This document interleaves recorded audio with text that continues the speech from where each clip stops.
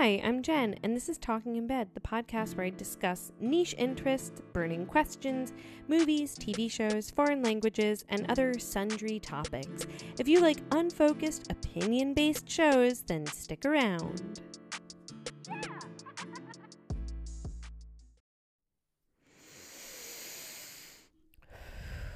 Let's just center for a minute, just arrive to the episode, mentally kind of settle into whatever you're doing. This is going to be the background music for. I almost said music sound for.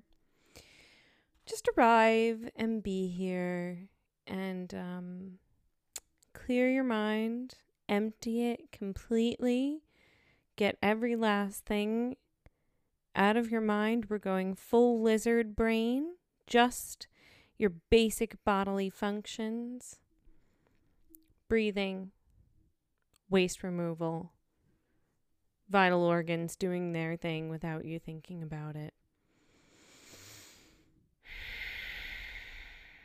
And we're here. We've arrived officially. And, I don't have that much to talk about. I was doing a lot of thinking about the episode that I recorded recently. And sometimes I'll listen back to my own episodes while I'm working. And I was like, wow, that was a really boring episode. I mean, really, sometimes I think, oh, that was not an interesting episode, but not terribly boring. And the recent one was like really dull. I mean, it was just, I could have talked, it was the equivalent of telling people how I fold my clothes or something, just this very mundane discussion, which I think could have been interesting because obviously for some people it's an insight into German life, but and all lives all over the world have a certain element of being mundane. Nobody's life is kind of constantly interesting. That's something that bothers me about just the current, what would you say, socio-political landscape that we are living in globally. And I don't think that I'm going to get too political in saying this, but what bothers me is that no matter what, I'm talking right to left to everybody, covering every single person in the most war-torn countries, in the best countries on earth, what we've deemed, the best countries on earth. We sort of look at those things and we take just kind of we boil it down to its most newsworthy, relevant kind of elements. And you also boil down the people who kind of tick particular boxes. You boil them down to sort of the most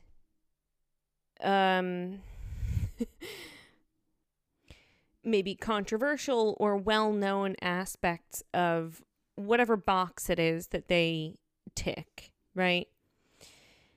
But of course, people's lives are just not that interesting, If only you were living like this constantly controversial life, but you're not, even if people think that you're a controversial person or,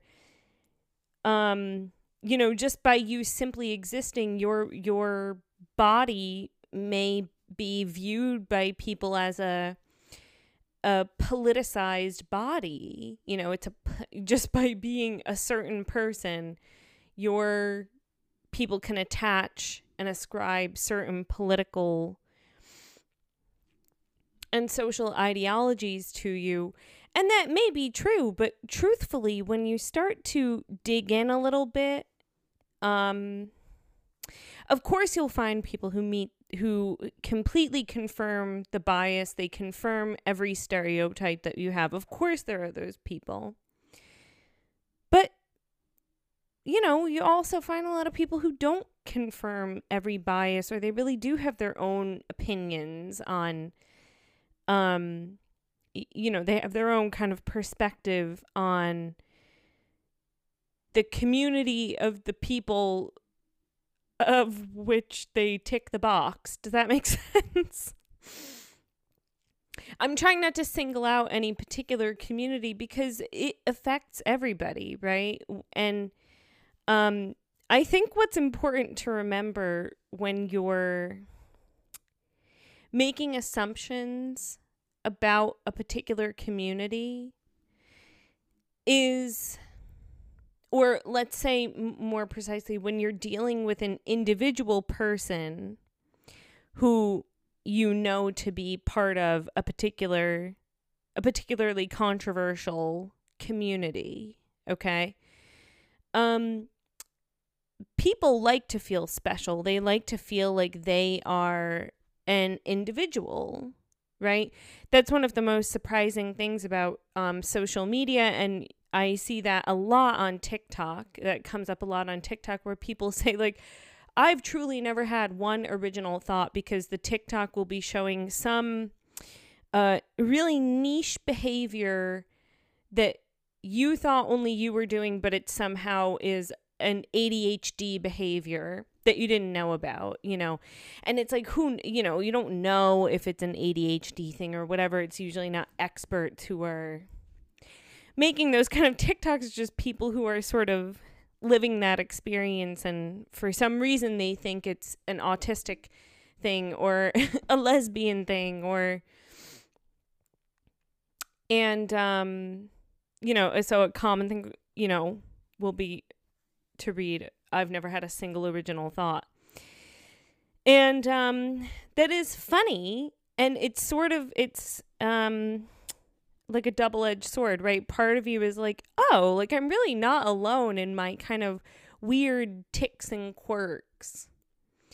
But at the same time, like, I'm really not as much of an individual as I thought I was. My tics and my quirks are not really indicative of me, who I know myself to be. They're really indicative of many other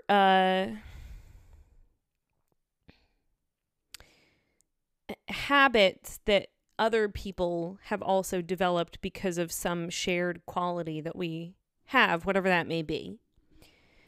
And so I just think that I couldn't even tell you what got me thinking about that.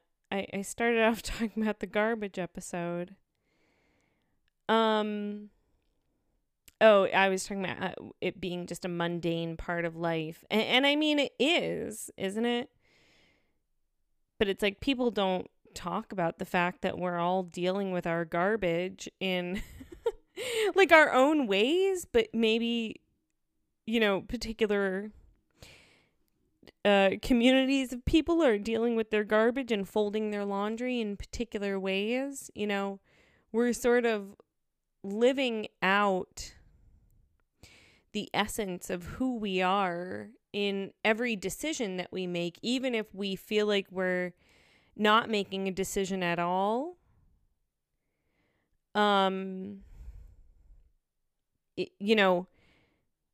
Passivity is also a decision, right?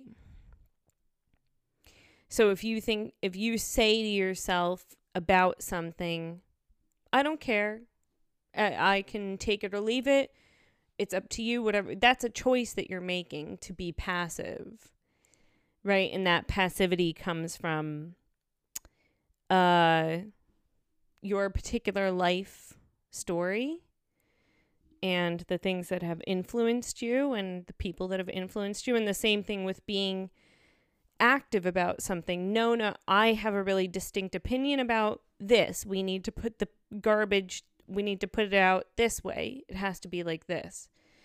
That also comes from That's obvious. That's a more obvious choice, but passivity is a choice also. I like to think of it as actively passive is when you're just kind of, and you may be actively passive about some things and then actively active about other things. And there is what actively passive is choosing to be passive. Passively active, this is just my idea that I've come up with, I think. Passively active is when you're the kind of person who can't say no to things. Like if you're somebody who says, I work better when I'm busy, and because you like having that structure, and it gives you just, when you wake up in the morning, you know that you have 10 things to do, and you go into autopilot, and they're often tasks that you're doing for other people, work-related, personal, but you take on tasks. You're like what the capitalists would call it a go-getter, right? You're up with the early bird. You're getting the worms, But that is, so passively active and actively passive are both ways to avoid particular things. So if you're actively passive, you are avoiding conflict. You don't want to have to give an opinion because you don't want to have to deal with any potential. You don't want to have to deal with another person asserting their opinion.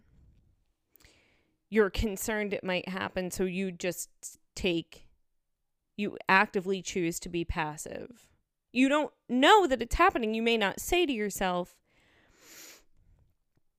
sometimes you say to yourself, I'm going to let this one go. But you may have a system running in the background that makes that decision for you, which you could argue is subconsciously passive, right? You don't even realize that it's happening. I suppose, yes, that you're right. It's more subconsciously passive, and actively passive is when you say, I'm going to let this one go. So there's a distinction. And then if you're, passively active, what I guess I mean there is probably subconsciously active. And that's obviously not wishing to avoid conflict. It's wishing to avoid yourself, basically. I mean, both of them. Subconsciously, we've switched tactics here. We're going with subconscious. Subconsciously passive and subconsciously active are both ways for you to avoid yourself. The subconsciously active one is a little more obvious because you're just out, you're busy, you're talking, you're doing. You don't have, and then you get home and you're so exhausted that you don't have any time to actually deal with yourself. Nor do you have to, I guess it is avoiding conflict, because a subconsciously active person will not say, no, I can't do that. That's conflict avoidance, right? You're afraid of what will happen if you say no. You're afraid of having to stand up for yourself and say that. You're afraid of what the other person might say. So it's the same thing as being subconsciously passive, and on a more existential level, it's like you're afraid of having that quiet time with yourself, whereas the subconsciously passive person is probably more comfortable with themselves being on their own, but they may not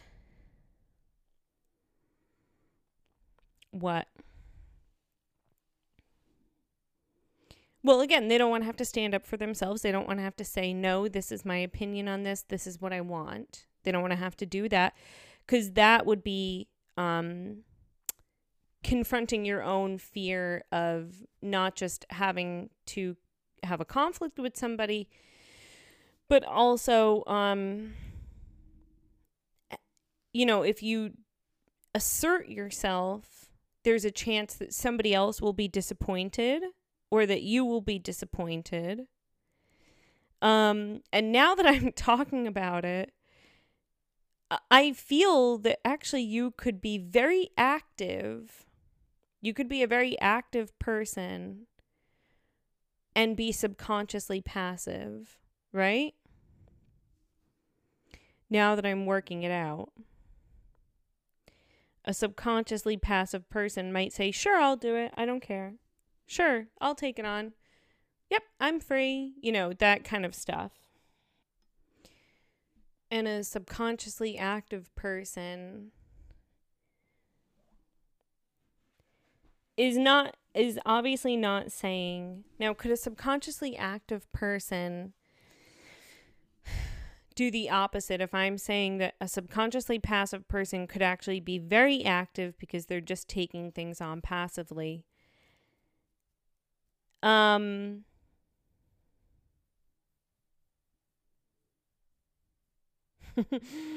really trying to work that out. What's the inverse of that? A subconsciously active person is still just going to take on more stuff, but eventually you'll reach a max capacity, right? And then maybe a subconsciously active person, then they'll have the ability to, what's the word I'm trying to think of? To defer to other activities. They can say no without any guilt or fear of conflict, or, at least less fear of conflict, because they'll say, oh, I can't. I have 3 other things that I have to do that day. I'm not able to. And now they may say, oh, I'll see if I can move stuff around. I'll try and squeeze it in. If they're really afraid of conflict. Or they may, the level of activity may be the goal, is to get to a point where you can basically say no without having too much fear of conflict. Even though, of course, there are people in a work setting or something who will say, no, I guess. I don't work in an office, so, but whatever, you imagine that there's probably some bosses or coworkers who'd say, no, this has to be done that day. And then, of course, you'll have to try and shift things around. So it's not total conflict avoidance, but at least the no is not coming from you. The fault is not yours that you can't or don't want to take this other task on. You can defer that guilt to some other disembodied activity or person, And I would definitely fall more into the like subconsciously passive. To a certain extent. I mean, I say that, but I think a lot of people who have known me in my life would say, well, I don't think you're passive. But I'm certainly not active. I'm not subconsciously active. I do not take on tasks for people. I would say I'm just plain old actively not interested in taking on tasks for people.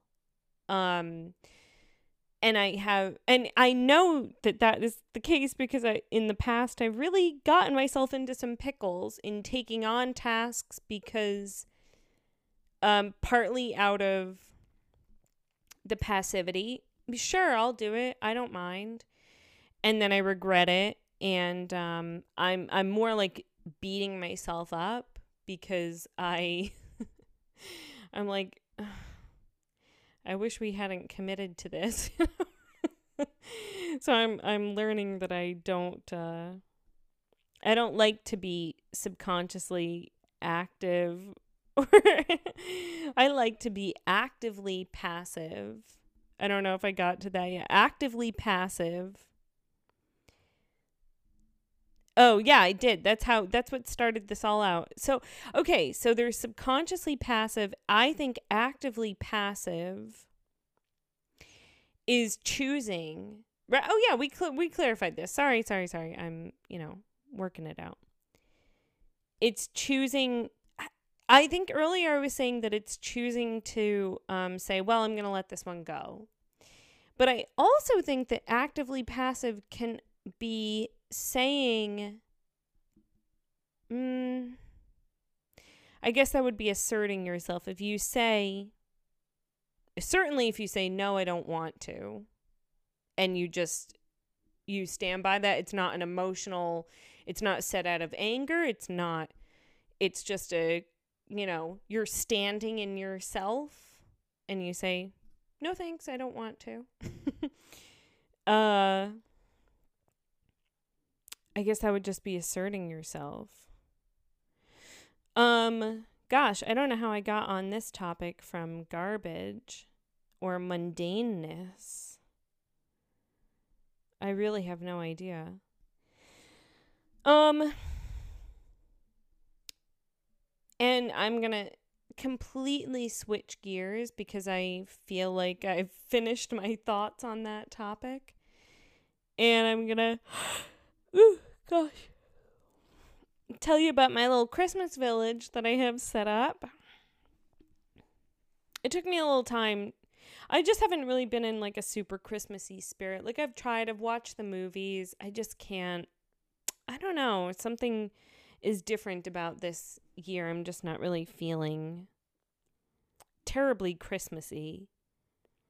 I don't know why. Because I've certainly felt very Christmassy in years past. But I have my little Christmas village set up. I have 3 little, Victorian looking houses and a couple pine trees and a snowman and a light post that is not in proportion to the rest of the buildings, or at least not the 3 houses. It's like, way too big. And then I have a big, the houses are really small. But what do you think when I say really big, and what do you think when I say really small? I don't know. I don't know what you're thinking, and I don't have... Let's say the church is the size of a grapefruit, okay? And then the little houses are the size of clementines. And then I have... And those are all lit from within, right? Not well, just a cheap light bulb inside. So it's like the whole house is glowing, But the funny thing about the church is that for some reason, this church has blinking colored light. That's the only light option for it. So it looks like there's like a rave happening in the church. I like it. And then many, many years ago, it wasn't my first Christmas in Germany, but it was one of my first Christmases, I believe. And I bought a votive candle holder that is terracotta probably, and it's painted to look like a gingerbread house. And it has a big hole at the back, and you just put a tea candle in there. And I still have this little house, and I love it. It just reminds me of years gone by. And so Santa's positioned outside of the little gingerbread house. Funny thing about Santa, so some of you, if you're very Catholic or you're European, you probably know about St. Nicholas Day. That happens on December 6th. St. Nicholas comes by, and he'll put usually chocolate, but also nuts and oranges into a boot that you put whatever, you just put it somewhere in the house or outside your bedroom door or something. Those are the traditional things. Chocolate Santa, like an Easter bunny kind of thing, and then oranges or clementines and nuts, like walnuts. chestnuts. But I think now it's developed into, you'll get maybe one good present out of it too. And so they have St. Nicholas. Now, the person who brings the presents at Christmas time is not St. Nick. It's like the Christ child, basically. Das Christkind.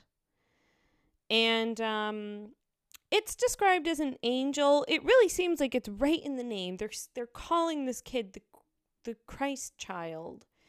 But nobody says it's Jesus. They say it's an angel. It's very hard to it doesn't make sense to me, And because the article that's used for kind, the word for child, is neutral, so there's masculine, feminine, and neutral. The child doesn't have a gender, So they'll usually refer to it as a girl, but it's basically like a non-binary angel. Now we have the vocabulary for people that don't have one specific gender, or any gender. It's a non-binary angel child that's not Jesus, even though the angel shares a very important part of the name, but not Jesus. And that's who brings the presents to kids. Now, they have a concept, of course, just living in the world, American media just dominates the whole planet, right? Not as profoundly as Americans like to think it does. So you'll meet people who, don't know about, they're not keeping up on the latest celebrity news, you know what I mean? Anyway, but of course you can't avoid Santa if you watch anything that is American in, Christmas media. But they don't, if I say Santa to people, they almost look at me like they're not, like they have to think about who Santa is. So what they call him is the Weihnachtsmann, der Weihnachtsmann, the Christmas man, which fine, call a spade, yes. But it is so funny to me that they, it's nice. To me, it's nice that they really retain that, their tradition, and it's not sort of been Americanized. Obviously, if you're like an international couple, it's different. And the lie that I have worked out for my future children is that even though the Christkind brings presents on the 24th and German kids open their presents on the 24th, which seems like, kind of anticlimactic. You've waited all this time and now the day before Christmas, you're going to open the presents. Well, whatever. But Santa comes back, to Germany on the 25th and drops off presents because he knows that the kids are American too. That's the lie that you can tell your half American children. Well, this episode was a real going around to different topics, I would say. And I feel like that is it. I just want to do short and sweet episodes. I got to get myself back into this, process here. All right. Well, I will say that I did try looking up, information about waste disposal in the ancient world, or just anything on waste disposal. And it's actually kind of hard to find information on it, which is annoying. So if you find any good information on ancient waste disposal, like in Rome or Greece, or, there were obviously the ancient world was the entire world. So if you got any other information for me from a different country, then please email me. Email's in the description as always. And I just wish you the most lovely morning, afternoon, or evening. Maybe examine if you're being subconsciously passive or subconsciously active, and work on asserting yourself today. I don't know. Thank you so much for listening, and I will talk to you soon. Goodbye.